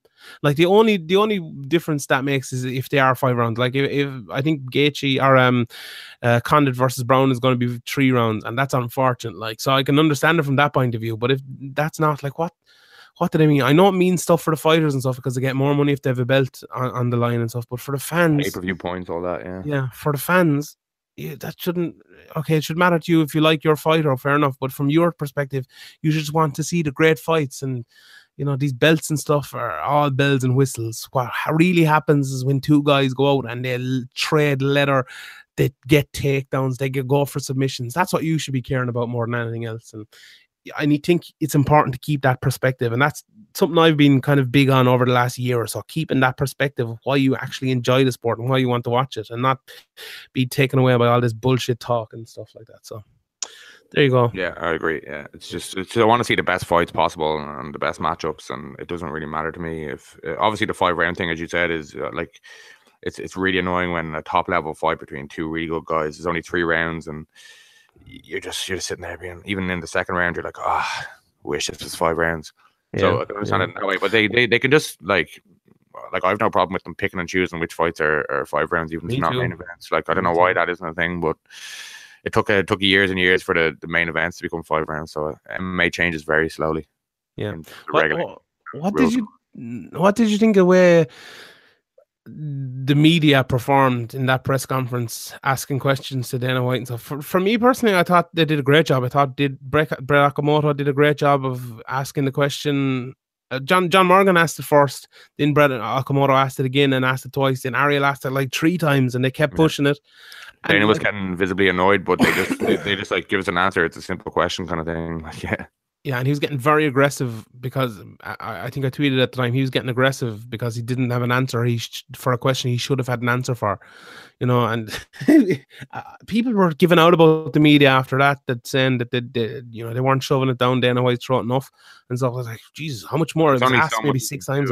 And there's only so much you can do. If he's not going to answer it, he's not going to answer it. Fair enough. But I thought they actually did a phenomenal job, and maybe usually they don't. I think Ariel does his best, and Brett Okamoto as well, and other guys. But there is only a certain amount of guys. How many questions can Ariel and Brett and guys like that ask? And any questions you can get at press conferences like that, and there isn't enough guys there or girls or whatever to ask those questions that know what to ask. Most of them are just looking for a screenshot to put up on Facebook. Let's be honest here, when they ask a question in a press conference like that, and taking selfies with the MGN line and stuff. That's what a lot of media members are there for. I'm not even going to lie about it. Like, you know, so yeah, I think the people who actually go out of their way to ask questions, especially when Dane is visibly annoyed and you know, how's your dog getting on there? It doesn't seem like much. It doesn't seem like much. Somebody said my dog's barking. Somebody rang the door. Oh, nice guy. What's your dog's name? Buddy. He's gone mad. What's your dog's name? I think we should just leave Buddy. it in. Buddy. What kind of dog? Buddy. He's a Cocker Spaniel. Oh, nice. Little rascal, is he? Yeah, he is. Yeah, I can't remember what I was going to say now. He's distracted me. Yeah. Will we just move on? Let's move on to the questions, because we'll be here all day. We're coming close to an hour and a half in now anyway. So this has been a fun podcast. As I said, you can send us the questions at Severe MMA Pod throughout the week. Get them into us, severemapodcast@gmail.com as well if you're not on Twitter or anything like that. Right, first question from Mr. Podge, and he quotes something about Dana White telling fighters to become stars themselves instead of begging for money fights. And he basically says, how do I become a promoter and tell my staff to do my job for me? This is something do you kind of agree with Dana White on this a little bit? Well, it's definitely a part of it. I think like a lot of fans are like, oh, why didn't they push this guy? Why didn't they push that guy? You have to push people who are pushable, and you have to push people who are willing to do all this media. And it's not like we follow Conor around for years, and before, like a couple of weeks before the fight, he is constantly going all over the place doing interviews, and it's not easy. Like, you know, you're trying to cut weight, you're trying to get ready for the fight, you're doing all this media, you're going up and down to like LA, and you're doing video links, and you're on the phone constantly answering the same questions over and over again, and it's not easy. Like, you know, Ronda didn't want to do any media before her comeback for a reason. Conor didn't want to do any media before the UFC 200 and got pulled from the card because it is tough. It's tough. Like, it's not just, oh, the UFC decide you're going to be a star and you're a star. Like, a lot of work has to go into it. Like, you know, it's not as easy as that. People seem to simplify it a bit, like, but it needs both ends. Like, you know, some guys you don't know anything about them. They haven't made a video. They don't do interviews, and you can't be expected to be chosen for a push or like put in these big spots early. Maybe when you're not doing the media. Yeah, that was a bit weird as well with Stipe the other day, like giving out about Francis getting a push. Like, I've never heard, you know, the MMA media are usually of fighters when they do interviews. Like, you know, we joke about Niall McGrath with Pat Healy and Paul Felder and all being best friends with him because they give him interviews. But like, I've never seen so many MMA media members coming out after interviewing Stipe Miocic and saying he's a terrible interview. Like, it's weird. It's odd that people say that, but like you see a lot of them actually saying it. And like Stipe, even, you know, the post-fight press conference, the pre-fight media scrum, one word answers, you know, nothing really, sounding a little bit pissed off at times, but he's not. But, you know, should he? I think the UFC actually, they do a pretty good job a lot of the time, to be honest, with people like that. Like they brought in the fireman for Stipe, you know, at his pre-fight press conference, they brought him to Welch's gym. Well, I think they brought everyone to Welch's gym, in fairness, but they're always doing, like, they put Stipe in like the Cleveland Cavaliers parade through the city and everything like that. I think they've done it. They brought a whole event to Cleveland for Stipe. I think they've done a pretty good job with Stipe, to be honest. And even Joanna, they've done a good job with. I think Holly Holm, they did a good job with as well. They put her in kind of a parade afterwards. I think they do a good job a lot of the time, but I agree, there's kind of a little bit that you have to do yourself. Yeah, a lot of these like entertainment variety morning shows and all that people who are getting ready, or say Conor or Diaz and Eddie Alvarez and Ronda and all getting on ahead of the big fights, they have a lot of people to choose from. They maybe don't want certain guys, like, you know, if like they want Conor obviously because he's going to say something outrageous, or he's going to be entertaining, and so is Diaz, and so is Ronda. Ronda was give good interviews, like she did the Ellen show. That was good. Like, you know, it's hard to get on that show. Like, it's not as if the UFC are just like Cynthia Carvalho or Cynthia Calvillo. Yeah. It's not as if they're just like, oh, we don't want her on that show. That show them shows probably don't want, like, Ellen doesn't want her on. You know, she's like, it's not just as simple as people make it out to be. Like, oh, why don't you push him? Why don't you push her? It's it takes a bit of, you need that X factor, and you need to be entertaining, and you need to kind of cross over out of the MMA world into the entertainment world, and kind of know how it works and know what they're looking for in these interviews, and try to make it humorous. And it takes a unique character, like, or it takes a time. Maybe if you're like a Chuck Liddell, who's maybe not that high on personality, but you look mean and you're knocking guys out for years, and you can get on shows like that. But that takes time. Like, that takes years. It's not as if they had to just push Chuck straight away that he would have been a big star. It's just sometimes the timing isn't right. Yeah, and sometimes it'll just never happen for people as well. Like, that's just a reality of it as well. Like, it's never going to happen for Stipe. I don't think. He just doesn't have the personality, or he's a really good fighter, but I just think it's never going to happen. Bisping even took ages for people to come around to Bisping. Like, the UFC pushed him for years, gave him nice matchups, gave him main events in his hometown. Tried to push him, like, gave him a couple of number one contender fights, which he ended up losing, and then. Like, he didn't really, like, he's in a few little cameos in like Twin Peaks and in movies and stuff, but he hasn't really broken through it. Like, even if the UFC do push it, it doesn't really make you necessarily a mainstream star. Like, it's got to click, and I think it took a while to click with MMA fans for Bisping, and I don't think it has clicked with the greater audience. Yeah. Mr. Podge asked in, what are the odds the fight between Tony Ferguson and Khabib Nurmagomedov actually takes place? Yeah, I was going to say that earlier, but it's like, it's just, I think you put out a tweet, was it 2015, 2016, 2017, and now 2018 it's been booked. Man's got international, check the statistics. Perspiration thing. Links effect. Yeah, it is hard a little bit to get excited about. I'm still excited about it, but I've been hurt before. you see Tony mentioning the 0.5 that I was talking about with Khabib not being able to make 155. Oh, did he say that? Tony is a bit of a Graham, alright, isn't he? In fairness, he's a poor man's Graham. Ferguson, to like Tony Ferguson these days, his glasses. Don't hurt me. His glasses got blown off there recently, and they got broken, and so we went in there. I got new glasses. He actually got new glasses as well. Well, yeah, we both got new glasses, but he used to wait like 4 days, to get them back, and now he's just wearing his prescription sunglasses everywhere because he's no spare glasses or anything. He looks like Tony Ferguson gone around the whole place. That's his gas.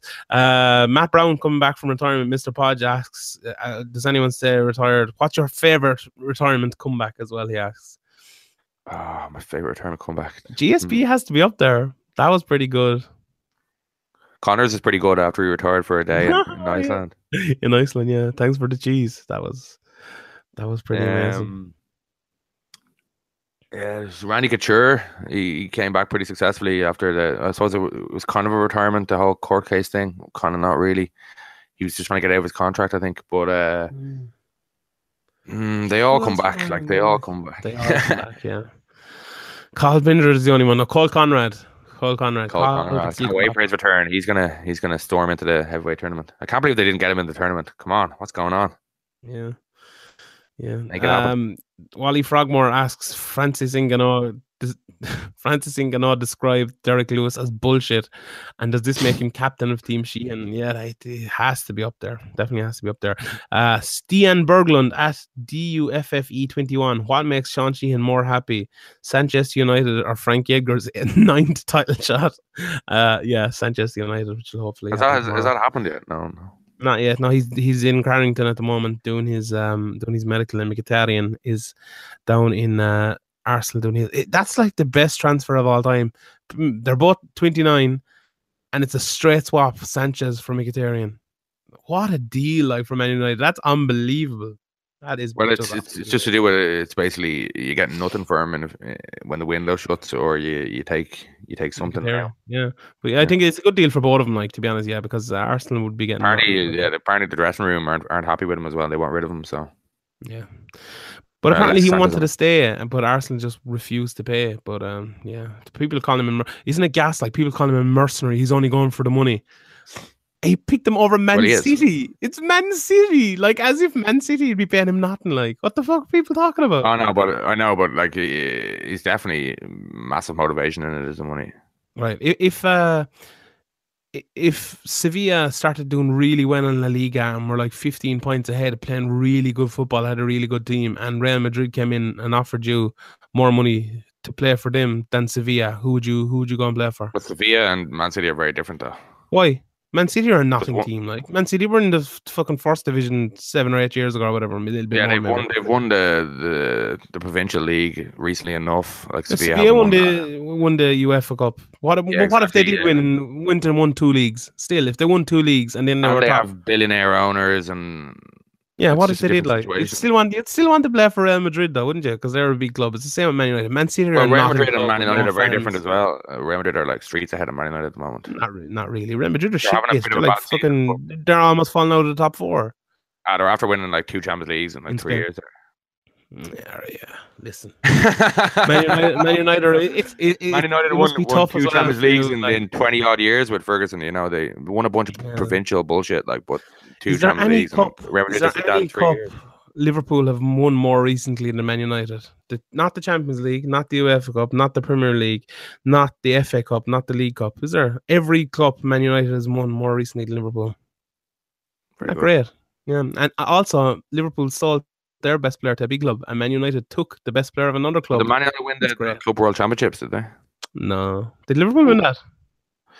I think Liverpool won that more recently than Man. I think Liverpool have they won one? No, they have. Yeah. Well, it was. Do you know there used to be 2 of them back in 2000? I suppose it would have been after 99. There was 2 of them. Man United won one of them, and they lost the other one. But yeah, there was 2 of them. Was it not like there was like a shield, I think, and then like a cup. Yeah, I don't know something. That's different. That was the champions of the world. That was the kind of. I can't even remember the one after 2000. Basically, when you're champions of Europe, you're the best team in the world. So like, you just go America on it and just pretend they're the best team in the world if they win the country's title or it's kind of it's a weird tournament because it ends up putting you behind in games and fixtures in the league, and you're kind of playing catch up. So it's kind of one you don't want to be in, but obviously you want to be world champions. But it's a strange one the way it's in the middle of the season as well. They need to sort that out and just change that up. Like. Anyway, I don't know how we got onto that, but yeah. Noblar asked about Habib and Tony. We talked about that, and he asked about who should be next for Rory. I think we both agree. Ben Askren, get him in, get that fight made. Team Sheehan is Sean putting a hex on the members of Team Sheehan? I suppose you can answer that one. It's who? Am I putting a hex on the members of Team Sheehan? Yeah, well, you are the cooler. Yeah, Team Sheehan's it's having a bad run at the moment. Mirsad is fighting next week. Yeah, well, we'll see if he can make it. Habib, little known fact, is OG Team Sheehan as well. So, yeah, I was a big fan of Habib from the start, but he blocked me and broke my heart, even though it wasn't him. He follows me, so me and Habib are tight. Me and Habib are good friends. Noblar asks again, what about the glorious? I'm going to rename this question. Which is a more glorious, violent fight? Gaethje versus Poirier or Brown versus Conduit, as he calls him? Definitely Gaethje. Poirier awful lot recently, and he's a really good fighter. I really like him, and I think Condit might be a little bit shot, even though Brown did retire. But as you said, I think last week that maybe it was a little bit of ring rust with Condit as well, and he might come back a little bit better. Mr. Podge asks, would Cardio Kane destroy Stipe or Ngannou? If he does that mean that if he was like back to how he was Prime Kane? Ooh, I think he beats Stipe. I don't know if he destroys him. Like, I can see some close rounds early on, and if he, I'm trying to remember Pete Kane. Like, it was very fleeting. Good, yeah. I just think the game has moved on so much. I think he'd need to change as well. It'd be a tough one. It's hard to pick Stipe now against pick anyone against Stipe because Stipe is so good. He's really, really good. Now we said it before on this podcast as well. Even though I pick Francis, I respect Stipe an awful lot. He's a really good fighter, but yeah, it's going to be hard to pick. I'd probably go with Stipe over Kane. Just me too. I can't really remember like Kane back then. There wasn't as much depth as there is now as well. So yeah, I think Stipe has earned it with his winningest streak. Oh yeah, Jack Durges actually asked about that. acting superstar at Mr. Jack Durgis. What does Sean think about Ariel saying winningest? And so I hate the word winningest. It's not just Ariel. Anyone who ever says it, I hate them all. And Is there losingest as well? Yeah, losingest. Yeah, there's another word as well. What was it? Oh, I don't know. I was looking it up yesterday. Oh, I can't remember. Anyway, it doesn't matter. He also asks about Volkan and did we think he was looking a bit soft, carrying a bit of extra weight, and thinks maybe there might have been something bad happened in camp. Yeah, I think both of them were carrying a bit extra weight in that fight. Like Cormier is always carrying a bit extra weight. I think Ozdemir was as well, but nothing ridiculous. Mm-hmm. Yeah. I think he was. Maybe I think he's a big guy as well, and. I just think he's a naturally kind of big, heavy guy, but I don't think it played much of a factor, to be honest. Johnny Byrne asks, do you think the light heavyweight and heavyweight divisions should be molded? Yeah, sure, do that. It'd be good crack. Tried asks about Almeida being a contender. I think he's not a contender anymore, to be honest. I think he's just fallen back an awful lot now. Kevin at Kev Curls, what about Francis? The back-to-back camps, did it have an effect on him? Could have, but really hard to know. Yeah, because there was so many questions around him that we didn't know, so it's hard to blame it on that. But it's a really tough one. He didn't. It was such a quick turnaround. It was such a quick fight. There was no damage taken, and it was a quick turnaround. But it wasn't as if he'd been in a war or anything. Like if he turned around and fought somebody as quick as he did before after this one, I'd definitely say it's going to have a huge effect. But it's hard. It's really hard to know. It'd be wild speculation. Yeah.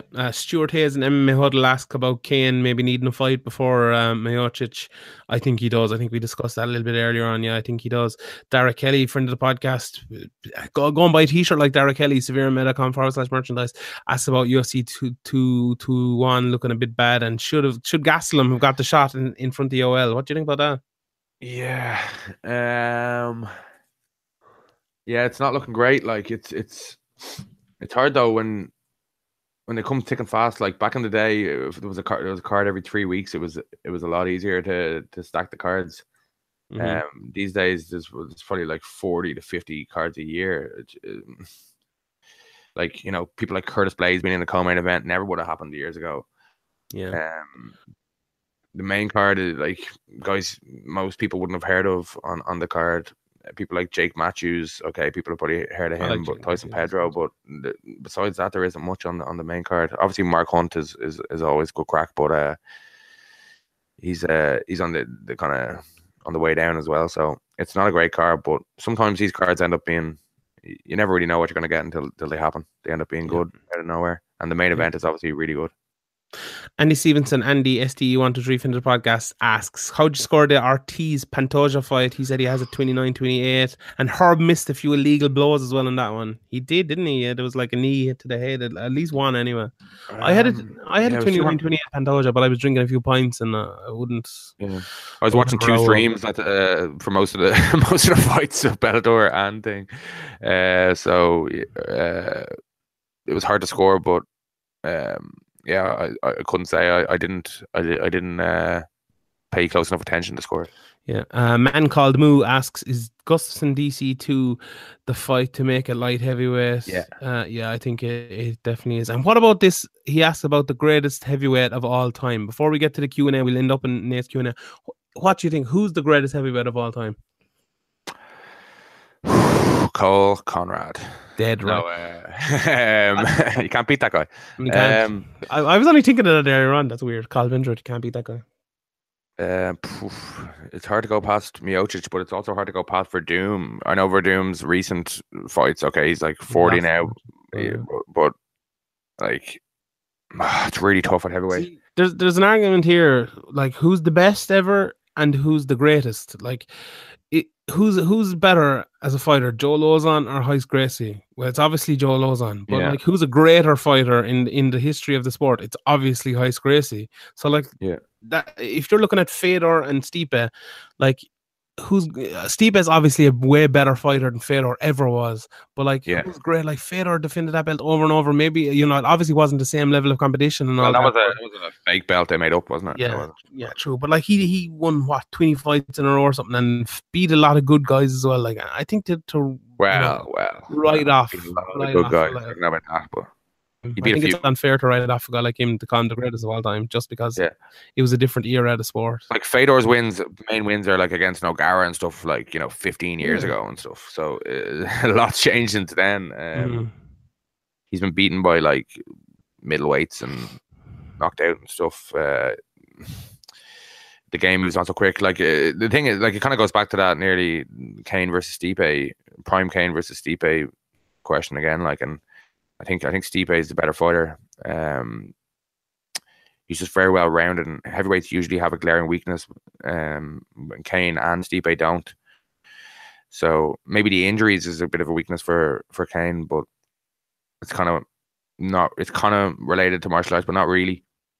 Yeah, so I'd say Stipe has the record for the most defenses, and it may be a bit of recency bias, but I think just the way the game's moved on and how well rounded he is and how much better he's gotten over the last 2 or 3 years while Kane's been injured, I think Stipe is the best.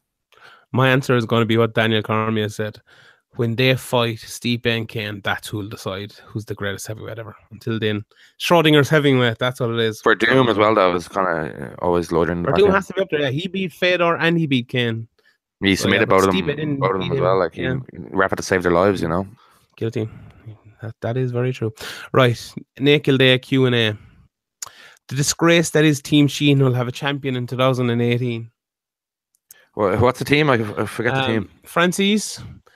Sure, Khabib will probably get the interim or the second lightweight belt. So silver belt. Yeah. Habib, Darius. You can fall for chains of silver. You can fall for chains of gold. You can fall for pretty strangers, and the promise is they hold. You promised me everything. They promised me to continue. Yeah, just Romeo. Yeah, I used to have dream with him. Juliet. Anyway, who else is on Team Sheehan actually? Darren Elkins is on it now officially. Dave Fogarty was on it. Tom Duquesnoy. Tom Duquesnoy is on it. Yeah.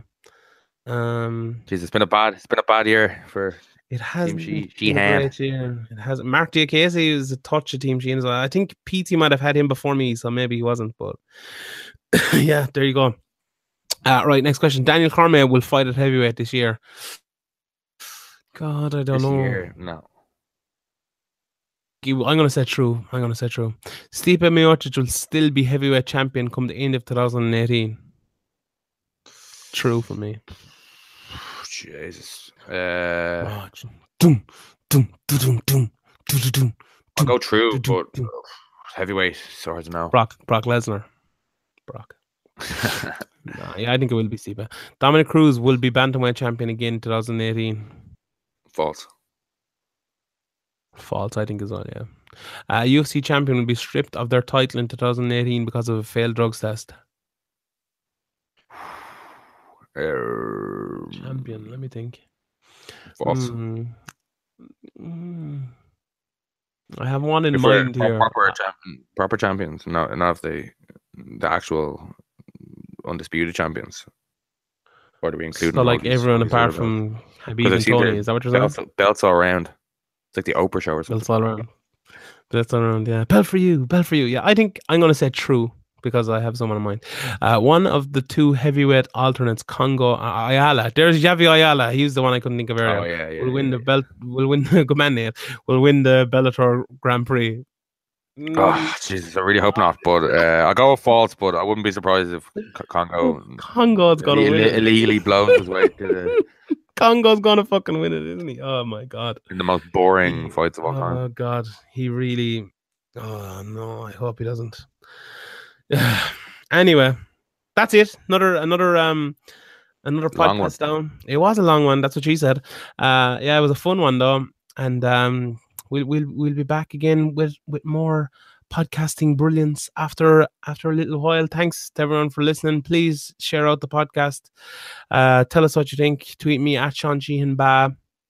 Tweet Graham at Severe May. Send us a podcast. Send us an email, severemmaypodcast@gmail.com, and send us questions at severemmaypod.